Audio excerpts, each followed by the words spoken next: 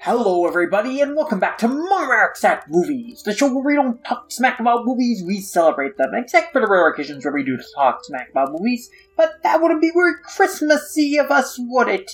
Yes, it's been a while, but we're back to throw another log in the At Movies fire, just in time for Yule as a Christmas gift to our dear listeners. Presenting our first ever special Manga Marriage at Movies interview with Casper Kelly, the creator of many Adult Swim classics like Stroker and Hoop, Your Pretty Face is Going to Hell, Too Many Cooks, Final Deployment 4, and his newest special, the subject of our conversation, Adult Swim's first ever live-action feature film, Adult Swim Yule Log, aka The Fireplace. Yule Log was a wonderful wintertime gift we didn't know we wanted when it premiered after the Rick and Morty season finale last Sunday night. It's the kind of special surprise and creative novelty that I absolutely love Adult Swim for, and why they're my favorite network, why I think they're the best network around, because no other TV network would greenlight a feature film based around a Yule Log video gone horribly wrong like this, and take it to such places so unexpected, and so profound. But the film, it is so much more than an inspired gimmick, and we go deep with Casper to ask burning questions about what sparked his imagination and lit the fire in all the themes placed in the film, and he lays down a lot of fascinating insights you'll want to log. You should watch Yule Log before listening to this interview. We do not avoid spoilers in my questions, and one of them involves discussing the ending of the film and its implications. So definitely, you want to go into Yule Log completely blind, knowing nothing about it. Watch it on Adult Swim's website or HBO Max first, then come back to listen to this interview. I think that is the best way to appreciate this interview, and the best way to appreciate the film. So, please watch the film for us, and don't start a flame war with me if you don't. But, enough burning the midnight oil. Let's crawl into the fireplace and chat with the man behind his Yuletime jewel sublime, Casper Kelly.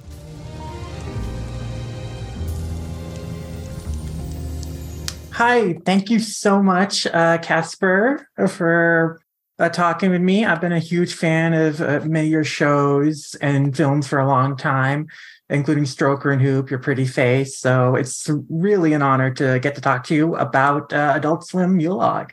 Oh, thank you so much. It's great to be here.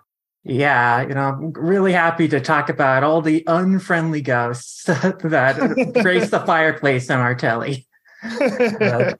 Yeah, so first I just want to start by asking, how you got the inspiration for the film. What lit the idea? How did it grow from there?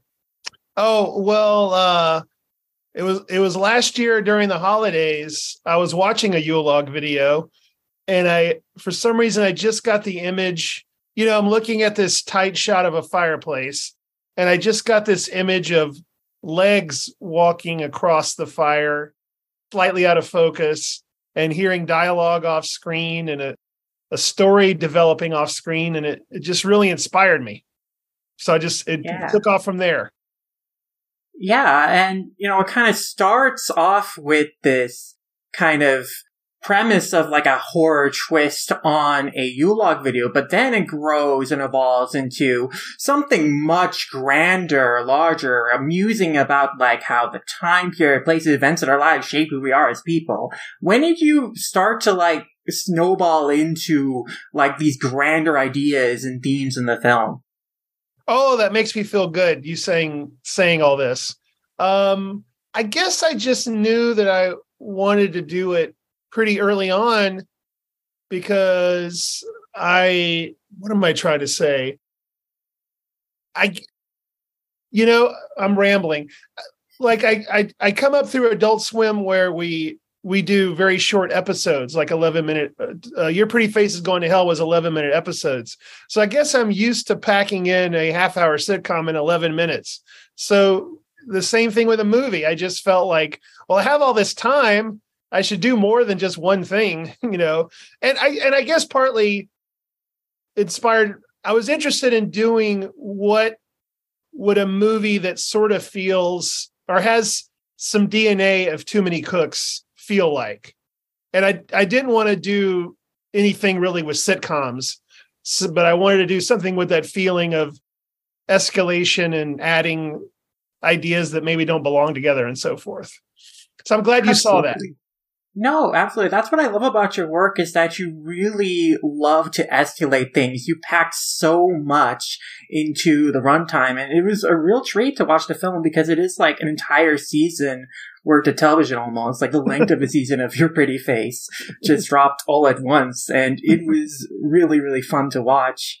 But I was just interested just in that fascination you have with packing just so much into your films, into your projects. Because, like with Too Many Cooks and Final Deployment 4, things just grow and grow. Like, why do you want to, just put so much of your ideas in there? Like, were there any ideas in this film in particular that you had to leave out? Or it was like, no, I just had all these ideas. I just want to really put everything in the kitchen sink here. I think, yes. I think I was able to put everything in there because I have such a great supportive team. And I don't know. I wonder if part of it is that in this business, there's so many projects you work on that don't get made and so on. So when you get a chance to really make something, I have all this enthusiasm and ideas stored up. And I just want to do as much as I can. That might be a factor. Maybe I'm also a little ADHD, so I'll jump around for the shiny penny, a little bit of that. See, even my answer is ADD. I don't think I'm making sense. But anyway, hopefully some of that makes sense. No, definitely. You did. And absolutely. I just loved just how many ideas are in your project in this film in particular. And yeah, I was especially impressed because from what I understand, the amount of time you had to make this film, you came up with the idea last year, you had about 6 months to make it. You made a feature film under such a compressed period of time. You only had a few days after casting the actors for them to, before filming. It wasn't even a lot of time for them to rehearse. Everything was on such a compressed time period. I was just wondering, how that challenge was trying to make such a big project in the same amount of time, you spent on Too Many Cooks even. Yes. It was stressful, but in a way it's good too, because you don't have time to second guess yourself. And if something doesn't go quite right, you've got to problem solve it right there and figure it out creatively. And it's sort of like the appeal of, there's a lot of creative projects you probably heard of, like the 48-hour film festival or something. Yeah. You make a movie in 48 hours, a short, or there's National Novel Writing Month where you try to write a novel in a month. And I think we're attracted to that because it sort of forces your doubts and your editors away, your internal editor. You just don't have time. You've got to, it gives you freedom to experiment because you just don't have time to second guess yourself. Totally. But it's just so impressive because the film, of course, starts off with this single cam static shot, and it's like a play almost in the staging, and just imagining the actors having to rehearse their lines and memorize that for such a long period of time, just an unbroken scene. That is just so impressive. But also to go from that, when did you come across a decision to change it from that initial setup of a single cam static shot to doing multicam and then having multiple different takes and shots in the second half of the film? I think originally we were thinking about doing it all as tight shot, where it's almost like a radio play, and you just see little bits. But I think I was inspired probably by Too Many Cooks, how I did the extending sitcom idea for a long time and then started doing other things. And that was so fun that I just decided to do that again. Nice. Well, I want to talk a little more thematically about the film and its connections to Too Many Cooks and Final Deployment 4, because I feel like all those projects have kind of this theme of exploring this feeling of having no control in our lives, feeling trapped by forces beyond our control.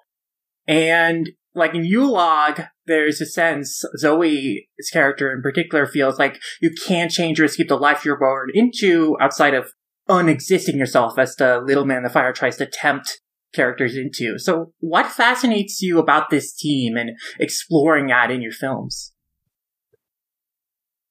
That's a great question. And I'm going to name drop for a little bit. I got invited to a festival where I was interviewed by the two guys of SpectreVision, Elijah Wood and Daniel Noah. And they said that too. They said, there's a theme in your work of being trapped. And it had never occurred to me. And I thought about it. I'm like, I guess that's true. So I'm not sure. I could probably think of deep-seated reasons from childhood and middle school of feeling trapped, or, trapped in my social position and, what have you. But yeah, it's a surprising thing it wasn't conscious. Well, basically what I'm trying to say is it wasn't conscious. I just started making stuff that I was drawn to. And then other people are pointing out these themes that I'm like, yeah, you're right. So yeah, you're observant. No, for sure. Like, I really got invested in Zoe's character as a person who also has a lot of anxiety about their life, their future. And I was really moved by her character arc and realizing, she wants to live. She wants to live her happiest life, which made me all the more bummed that, she didn't survive at the end. Because it seemed to validate that fear that she was cursed and Alex and the other people in her life died and suffered because she met her. And this feeling of a predetermined destiny informed by the events of the past and circumstances of her life. I was just curious, what made you decide on the ending that the film has, and what message you wanted people to get away from the film? Well, I'm probably more interested in what you're saying is just music to my ears. I'm interested in the conversation than really giving answers, because a lot of these questions, I don't have answers. They're questions I'm asking myself, like, is the world getting better through technology and progress? And, this generation, Gen Z is kinder, I would argue, than others. It seems to be getting better, but in other ways, things seem to be getting a lot worse. The environment, so it's a question of, are we on an upward slope? Are we on a downward? I don't, so, and I just lost the thread of your question, which was, what am I? And as far as Zoe, yes, that was one thing that Michael Aline, the head of Adult Swim, also said. He's like, what if Zoe lived? And because I definitely don't want to say, I'm not saying that she's wrong. I don't know. It was just a feeling, and maybe she did live. We don't know for 100%. It's true. We didn't see the inside of the car. Maybe the blood is all from the log, right? Yeah, maybe it's all from Alex, Yeah. But that also would be a bummer, because then Alex did die circumstantially. But yeah. Yes. But no, and your film really did spark a really fascinating conversation I had with my girlfriend. I kind of bamboozled her on our date a few days ago, saying, hey, do you want to watch U-Log while eating dinner? And showed her the film. And she got really into it. And she was like, this is incredible, watch it again. And when it ended, she was like, wow, okay, that was a lot.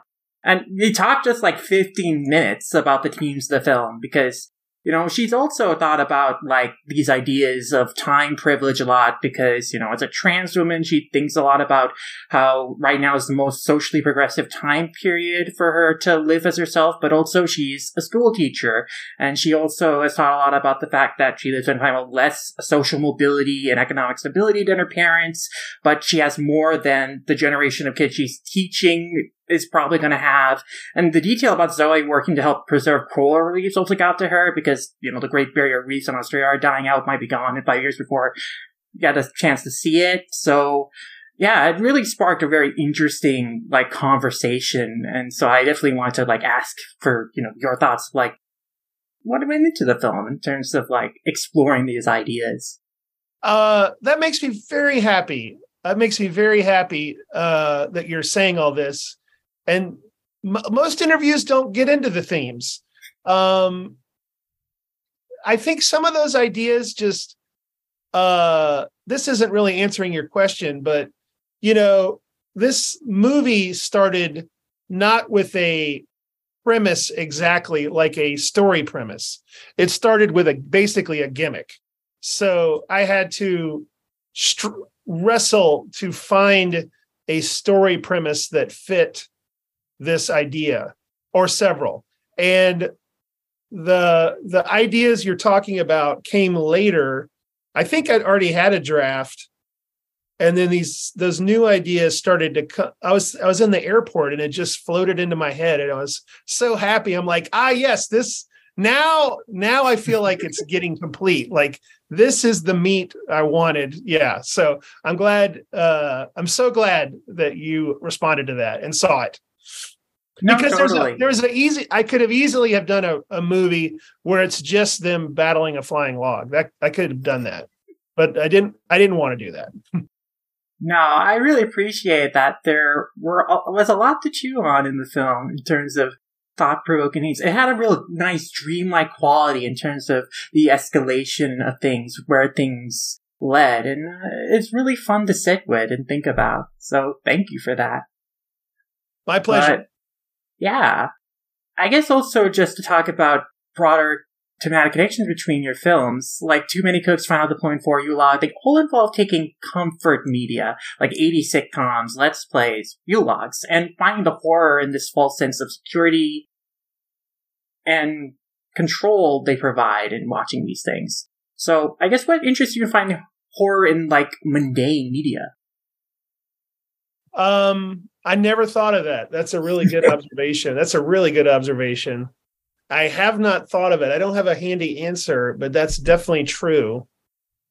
I mean, you could even argue Stroker and Hoop is taking sort of the comforting, detective, like cop shows. Yeah, cop shows. So, yeah, or Scooby-Doo Project. Start with Scooby-Doo. Yeah, Your Pretty Face is a workplace sitcom. Yeah, you're right. Anyway, yeah, I don't know. I don't have a good answer for that, but it's a good observation. Yeah, I mean, that's what I like a lot about Adult Swim stuff is that, especially the early shows, is like, take a, kind of a staple genre premise, like Harvey Birdman, like, hey, a lawyer show, or, let's play on, like, classic adventure serials, like Johnny Quest and Adventure Bros and stuff, and then let's find, like, the absurd, dark twist in there. And yeah, I really like that. Yes. Yeah, I'm a fan of Adult Swim, too. So I love being a part of it. And with that, we have to wrap. That's such a great ending, Casper. But thank you. And I'm going to send a recording after. Okay? Thank you so much, Nicole. And thank you, Casper. This was a wonderful conversation. That was a great interview. I loved your questions. I will hopefully everything I do, hopefully I can do an interview with you. No, absolutely. I'd love to talk with you again. And also really enjoyed Your Pretty Face animated shorts. Like, I love that show. So I'd love to see more of that series. And, I'm also looking forward to your next projects. I understand you have, another film in the works. You're working on some more scripts. So really excited. Thank you so much. Yeah, no, thank you. Have a wonderful day. You Bye. too. So you've got trauma, go tell your mama. You've got pain, go tell the rain what you have desired. Go tell the fire. Go tell the fire. Go tell the fire.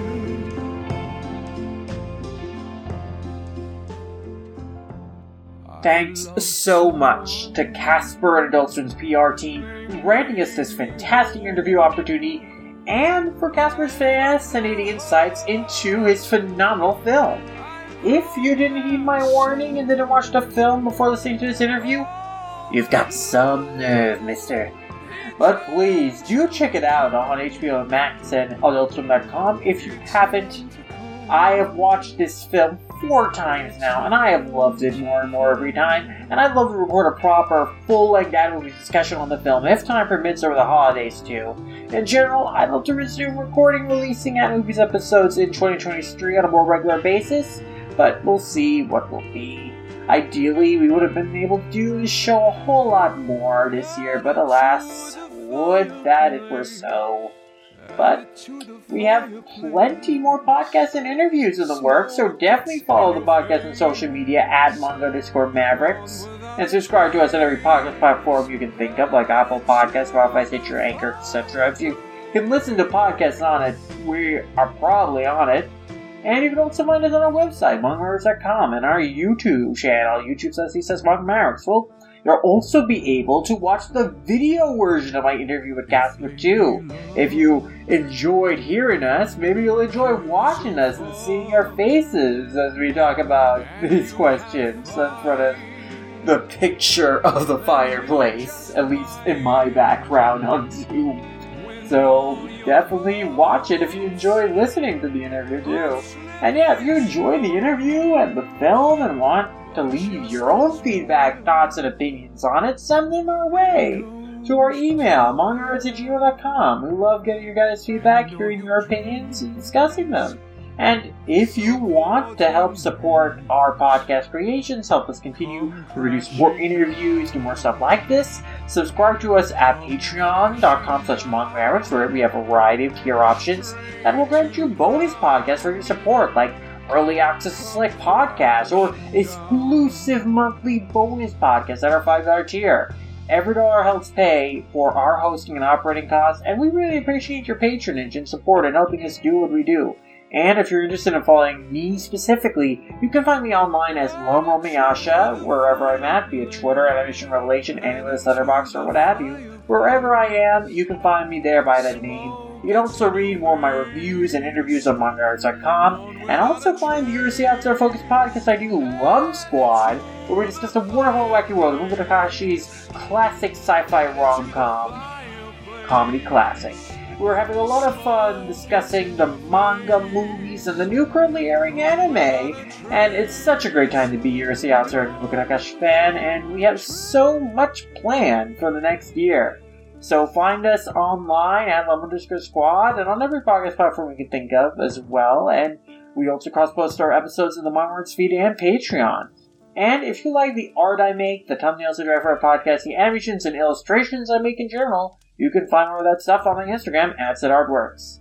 But that does it for this special episode of MangaArts at Movies. And here's hoping we'll see you again at another time, at another place. And scene.